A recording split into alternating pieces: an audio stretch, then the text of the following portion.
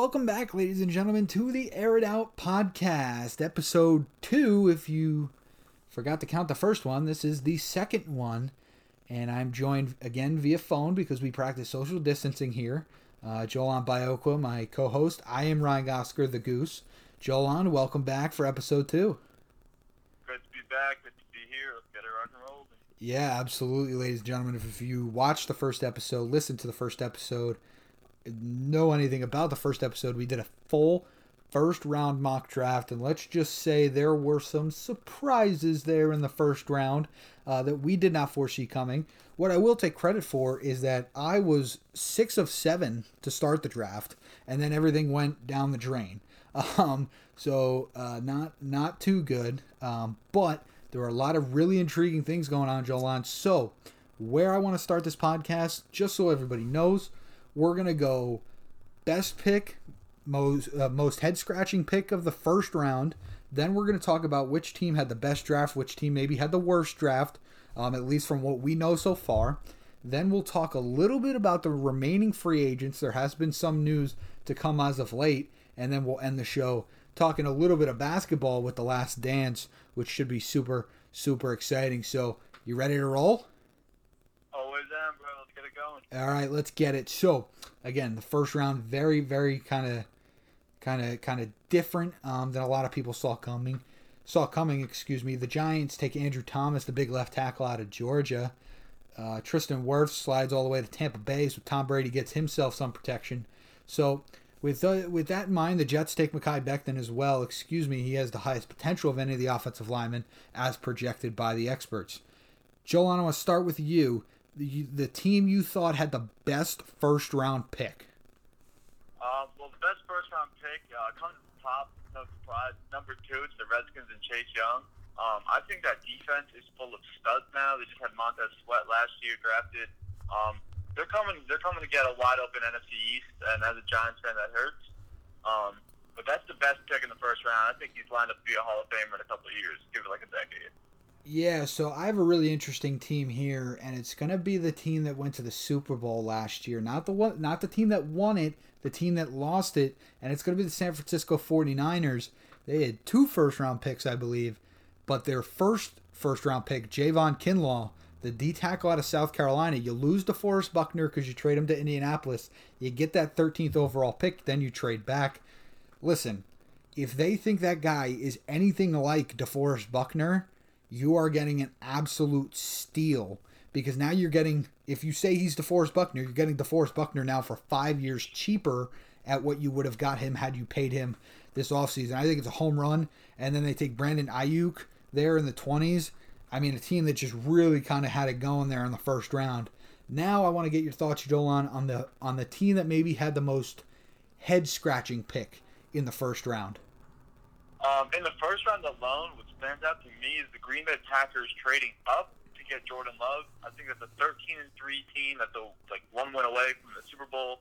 I think you have to go receiver either in the first or second round, and they don't do that. That's a real big head scratcher on my end. Packers fail this draft miserably, in my opinion. Yeah, absolutely. That has been a really, really popular one. And again, you just run through the list. The beginning was such a good draft. I'm gonna have to go with the Atlanta Falcons, Jolan. It's a team we talked about in the mock draft that might trade up to get a guy like C.J. Henderson. He goes 9 to Jacksonville, and they settle for A.J. Terrell. Christian Fulton was on the board until the late second round. I'm kind of surprised by that. Even Damon Arnett went before Christian Fulton. So I think the most head-scratching one was Atlanta. It was just a team that you heard so much about moving up, and could they get all the way to 2 to get Chase Young?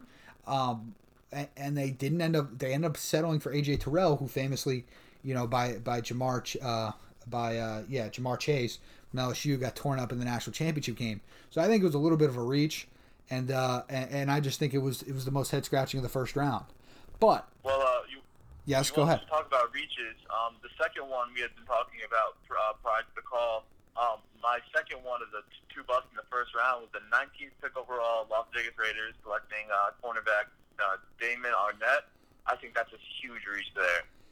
Yeah, Huge reach. a really interesting one. Many experts had a second or even third round grade on him, and he goes before pick 20 in the first round. You have Seattle playing around with Jordan Brooks, a linebacker out of Texas Tech. There's a lot to be questioned about. So now this is where we want to go broad, Jolan. Give me the team that had the best draft overall in your eyes. Well, you could easily say the teams that traded away picks for players would have the best draft overall, but I'm not going to take it that easily. I think the team with the best draft overall would probably be the Denver Broncos. I think they have an idea going around Drew Lock.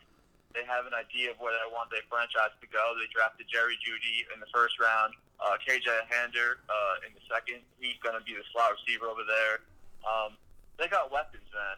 They drafted, this is going to be fun, Uwe Anua. I'm familiar with that. The tight end from Missouri. That's Lock's old target. So I think the Denver Broncos really handled business. I gave them an A+ overall, and I think they had the best draft overall. Yeah, and that's really interesting because they're in a division with Patty Mahomes, who just got Clyde Edwards-Helaire. So he's got even more weapons now. You need weapons to match. And the big question, Jolan, around the Broncos was, is Drew Lock the quarterback? Well, guess what? He's got all the weapons he needs. So we're going to find out a lot about Drew Lock. Absolutely. Again, this was my team with the best first-round pick. I'm going with the San Francisco 49ers. And that's because in this draft, now I know they give up a third-round pick next year, but in this draft, they got Trent Williams for a fifth-round pick. Trent Williams didn't play last year, didn't play a lot last year. I forget if he played at all, but he's still one of the top left tackles in this entire league. And then you get Joe Staley retires and you bring in Trent Williams. Like, that's a bang bang. 1 for 2. Yeah, that's a bang bang home run. You get a guy in Brandon Ayuk who reports have surfaced that he was their number one receiver on their board. Again, we can argue whether it's right, wrong, or indifferent, but it seems like scheme wise, and that's what Kyle Shanahan's all about. Scheme wise, he was the best fit for San Francisco. I think they knocked it out of the park. And again, the rich just continue to get richer. It is kind of scary. Let me ask you something. Cowboys going CD Lamb in the first round. Their weapons, we're both Giants fans in the NFC East. Who do you think is going to win that division with the way the draft fell? That's tough. It is really, really hard for me to tell you that right now. What I will tell you is the Eagles won that division with Greg Ward and like me playing wide receiver last year. So they won the division with, and they were beat up on the offensive line too. Lane Johnson was hurt for a while. It's just a team that was so banged up that you would imagine they get these weapons. I think they drafted 3 receivers. They traded for Marquise Goodwin. They got all the speed in the world. Now they have Carson Wentz's backup. If and when he gets hurt, that now you have a contingency plan.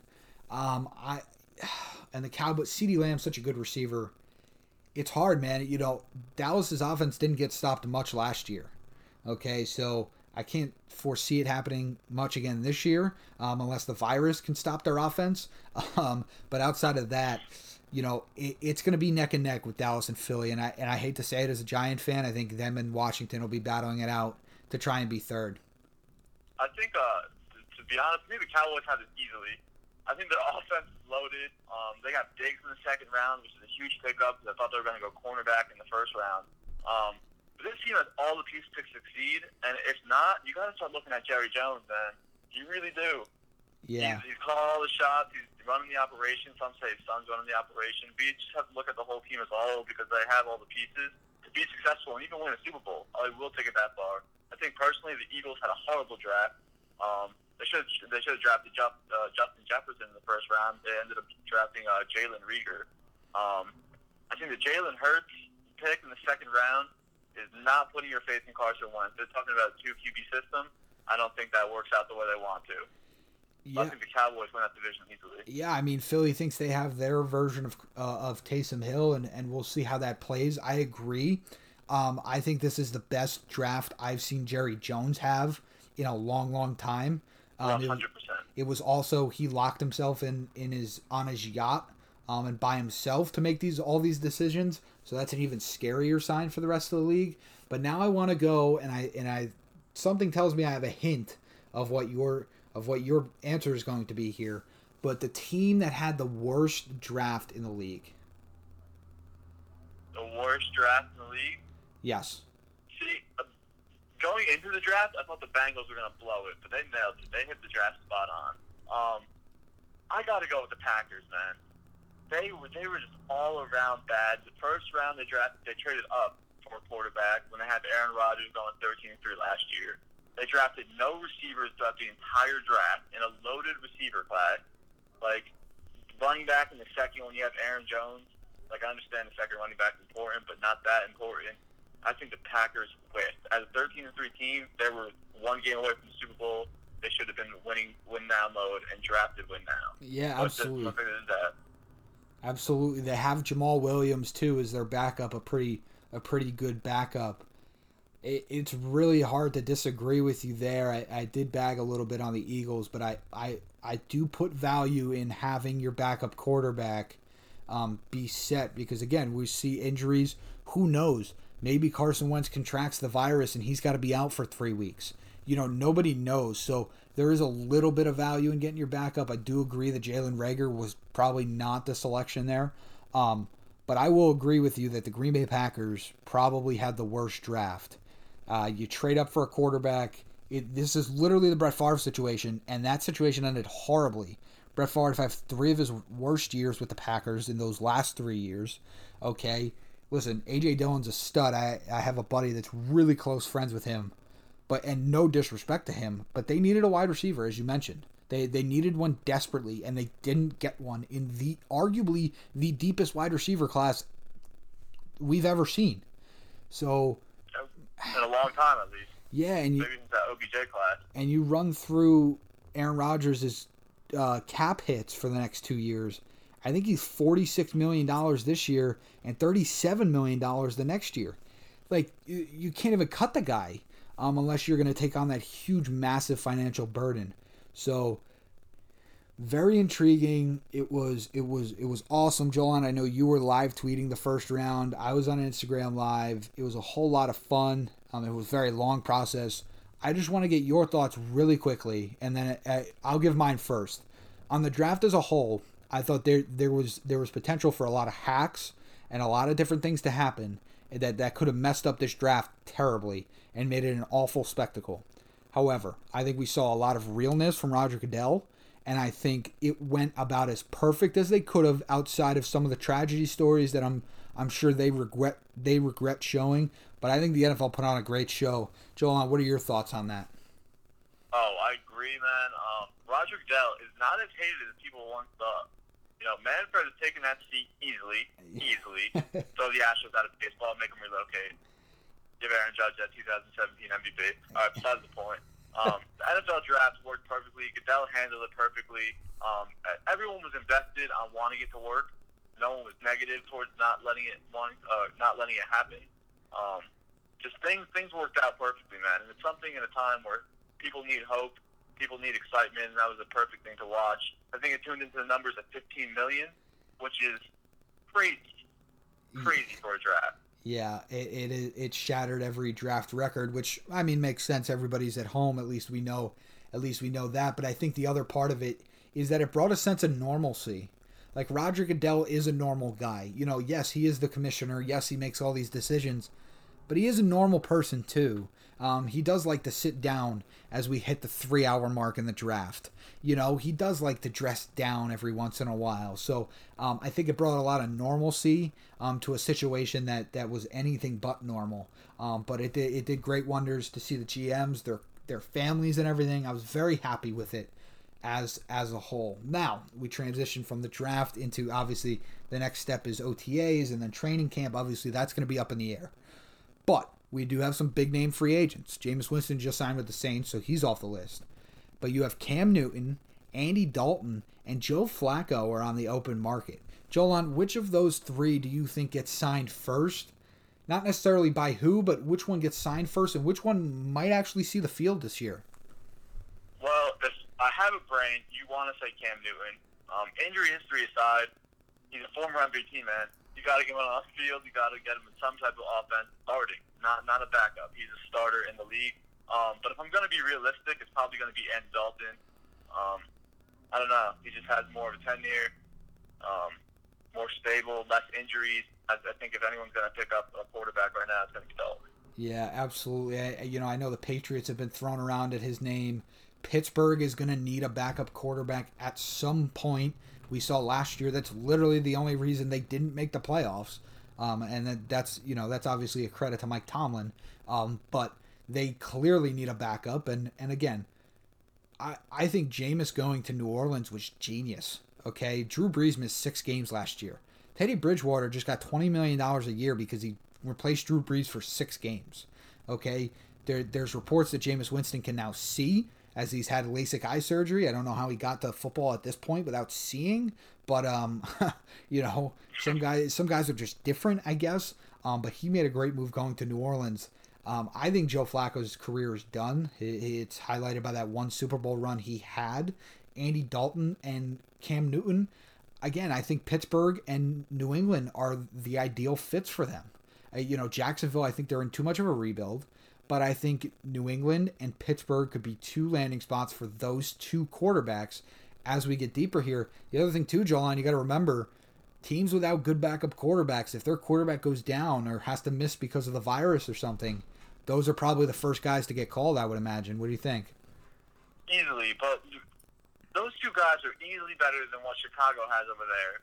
They easily can outperform Derek Carr in any given situation. Like, these guys should be in the league. I don't understand it.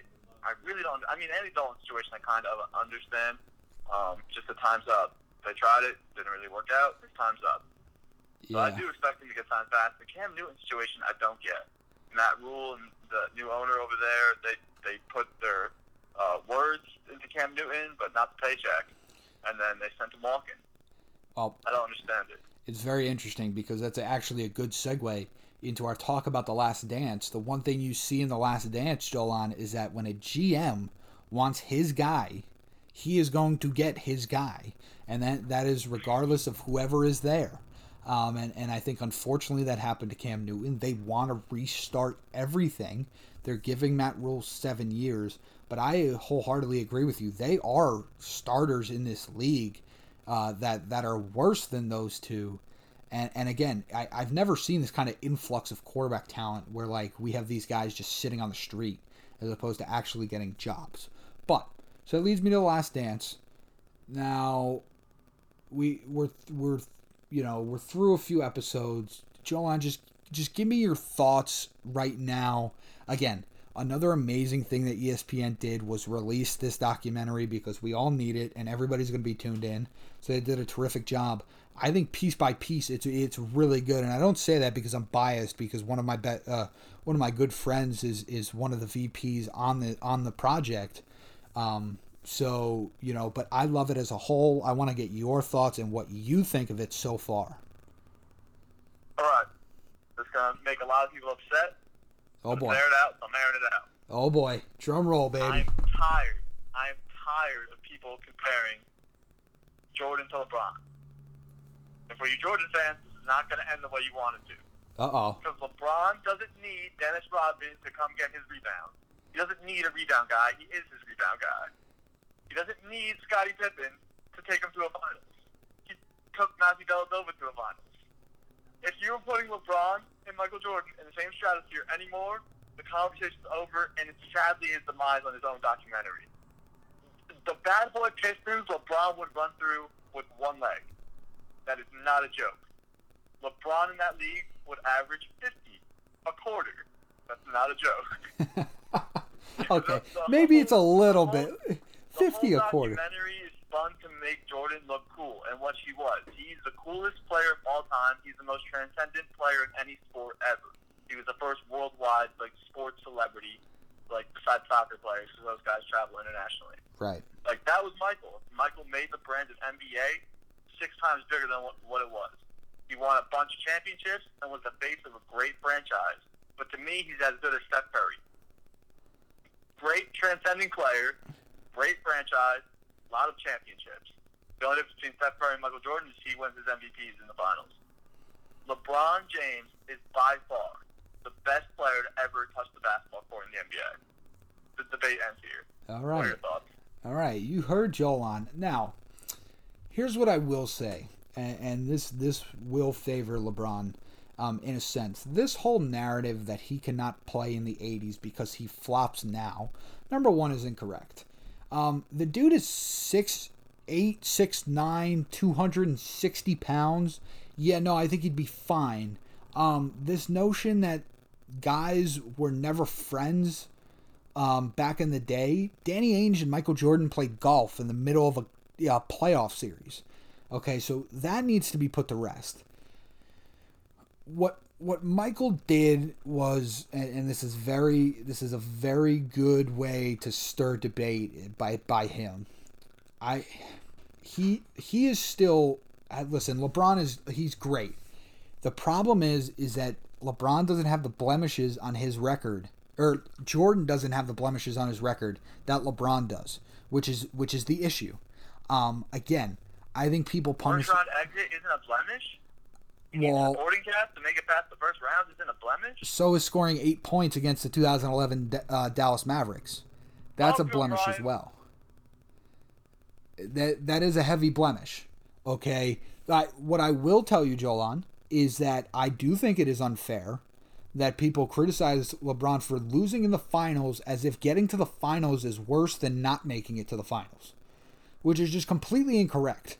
Okay, Michael losing in the first round, Michael getting, beat in the Eastern Conference Finals, you still lose in the playoffs, but it is not better to do that than to lose in the finals.